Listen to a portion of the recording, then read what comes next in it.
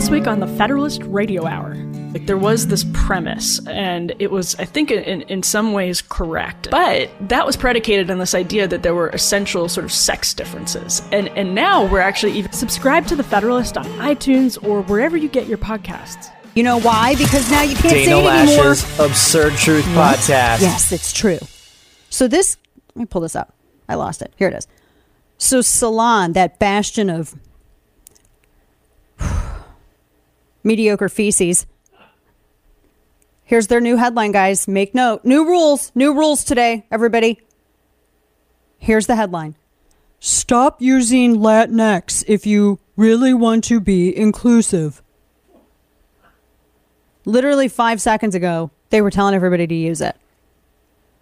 But now they're saying that you can't say it anymore. Well, Kane. They literally are figuring it out that Latinx was unpopular. With actual Latinos. So now they're putting out in the news, oh, well, you can't, this isn't inclusive now. You can't say Latinx. I love how they come out with this headline like they aren't the ones who did it. Right. You guys can't say this word anymore. Who did this? You can't say Latinx anymore. Who did that word? You can't say the word. You did it. You people did it. No, we didn't. It's like that's, and then they deny it. They pushed it on you, and now they're coming out like, no, you can't say it anymore. There was never a point in my life where I accepted that. Oh my gosh. All. Some of the angriest mail I've ever had from our listeners was on this word. Right. I can't. Oh, it's funny. They said, in fact, one of the subheads, they said that there's low usage. A 2021 Gallup poll indicated less than 5% of the population use Latinx as an actual identity. Yeah. And it's all the white academics that are using it. It is. You know what I think it is? Here's my theory.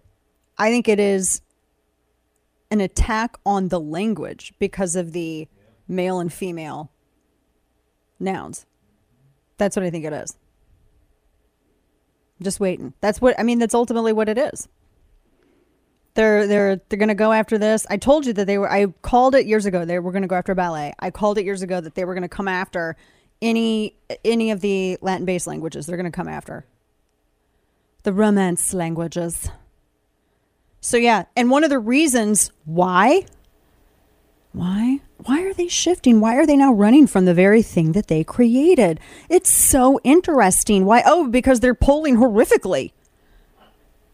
Nobody wants Democrats. Democrats are hemorrhaging Hispanic and Latino voters. They're hemorrhaging, especially the younger ones, which is very interesting. I think because they see all this stuff, because they're on social media and they see it. I think maybe some of the older generations necessarily don't, but they see it. I mean, they spend all their time telling you what you can and can't say while, you're paying $1 trillion a gallon for gas. And as Kane noted with this Washington Examiner piece, now the Biden team is going to shift messaging. You think? Mm-hmm. I mean, what are the rules anymore? They change these it's all about controlling the language. You control the language, you control everything. I mean, this is where Orwell warned everybody of this. I'm so glad that our school made our kids read Orwell. I'm so happy. I don't know if schools still do that anymore. John Hayward had a great thread where he was talking about the primordial beginning of Great Reset authoritarianism was deciding that citizens of advanced nations can't control anything. And he talks about the border, but he also hits on language as well. A good deal of political correctness, he says, or woke totalitarianism is about preventing dissenters from organizing. True. And controlling their speech so that they cannot message. And that's why you have like the fight over the pronouns and the fight over this and everything. Then it prevents you from actually expressing contrary opinions on social media. Because you're not speaking right. It's newspeak. Golly, this book is literally a prophecy. 1984 is a prophecy.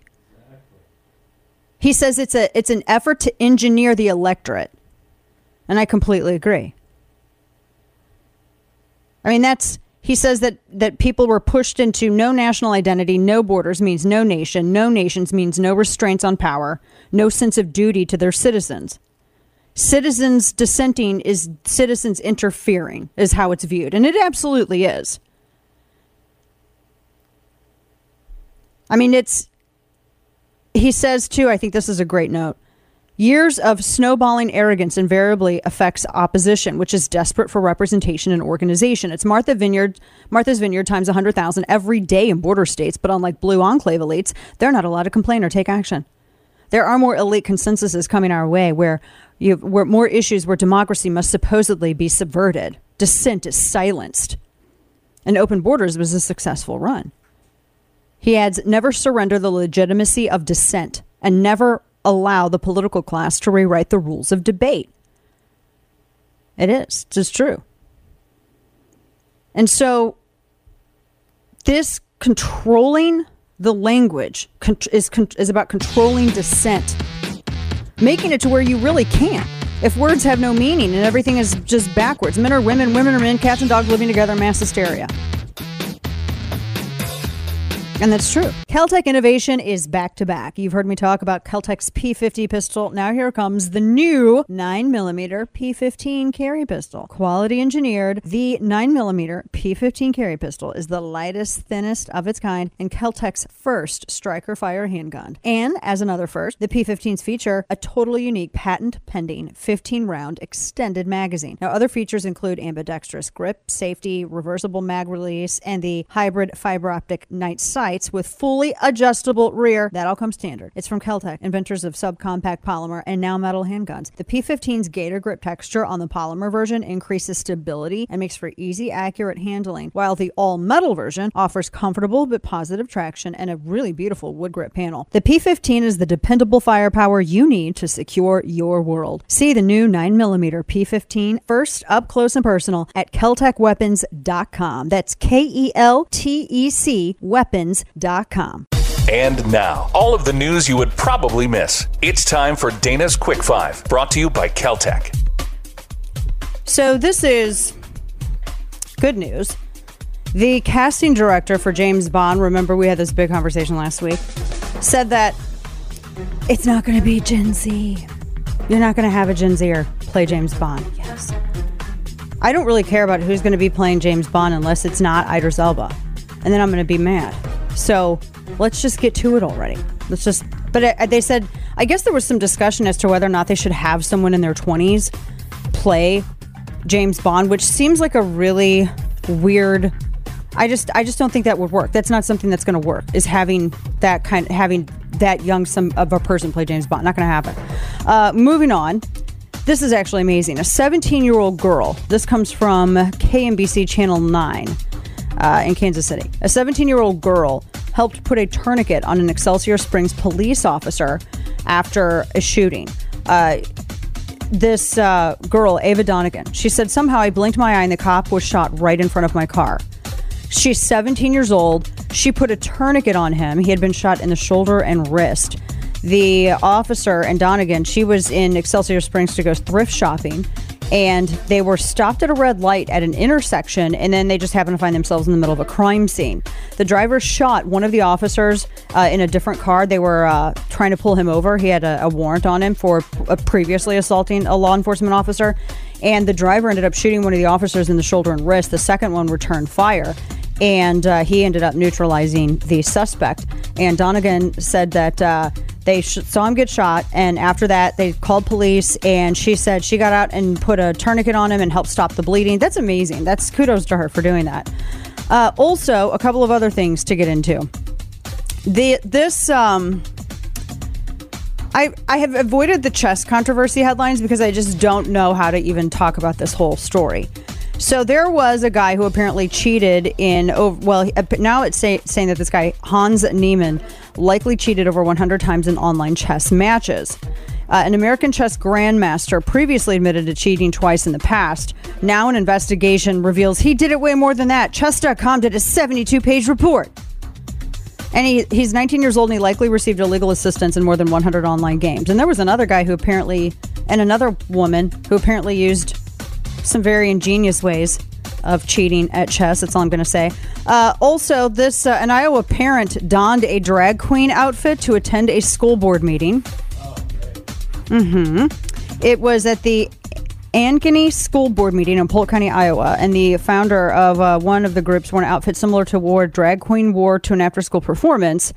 And they said, does this outfit make you turn your head? Is it appropriate for everyone here to see? Absurdity highlighted absurdity. And they made a point. Stay with us. More to come. I was really surprised to see this headline. I don't really follow it, but there's apparently a battle going on. Now, bear with me. It's at Vogue magazine. You have Anna Wintour, who is really the gatekeeper there, the American editor-in-chief who runs basically fashion. And then you have Edward Enninful, who is challenging this. He's the British Vogue editor-in-chief. And he wants to make Vogue apparently genderless and everything else, which I think is such a disservice to fashion and women and men. Whereas apparently Wintour is against that. The headline is, will the king of woke kill off the queen of fashion? He wants to make Vogue genderless. She wants it to remain the style Bible for women. Interesting.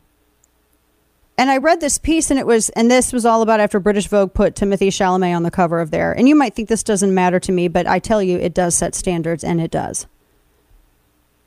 I never would have thought, because she's a Democrat. Anna Wintour is a hardcore lefty.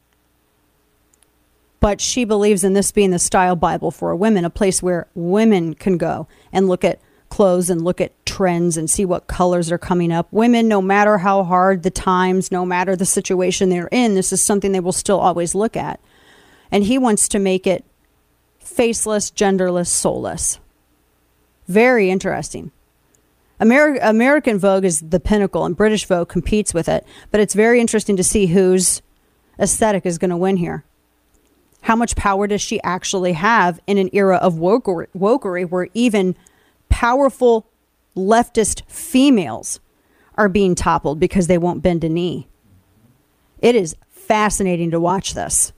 I'll put this link in your email when I send this out. Folks, stop overpaying and let Recoil Gunworks be your go-to for ammo. This is a great Indiana-based company, and it was actually created in a small basement in 2013. Small Midwest town in their basement, and family-owned. They think like us, and they're really known for, over at Recoil Gunworks, they're a web-based firearms, ammo, and accessories retailer. They're really known for their police trade-in guns in great shape. They pick them, including the firearms, the lights, the sights, the scopes, tasers, and more.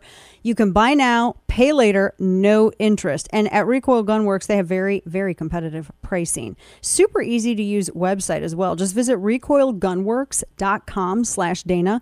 You can search for whatever you need by caliber, weight, application. You can look for brands like Winchester, Federal. Vast majority of the country, by the way, has no restrictions on receiving ammo, and they will note, they have it all up there very helpfully on their website. Ammo shipped to your door where legal, and they explain that, including Illinois, New Jersey, and Connecticut. You need to see the frequently asked questions on that, and check the product restrictions page for further state law requirements and restrictions. Visit recoilgunworks.com/Dana today to get you a full list of products, and use code Dana to get free shipping on your next order. Whether you need it in the woods or on the range, Recoil Gunworks gets it there fast. And once you make your first order, it won't be the last. Use code Dana right now to get free shipping at recoilgunworks.com/Dana. It's his life mission to make bad decisions. It's time for Florida Man.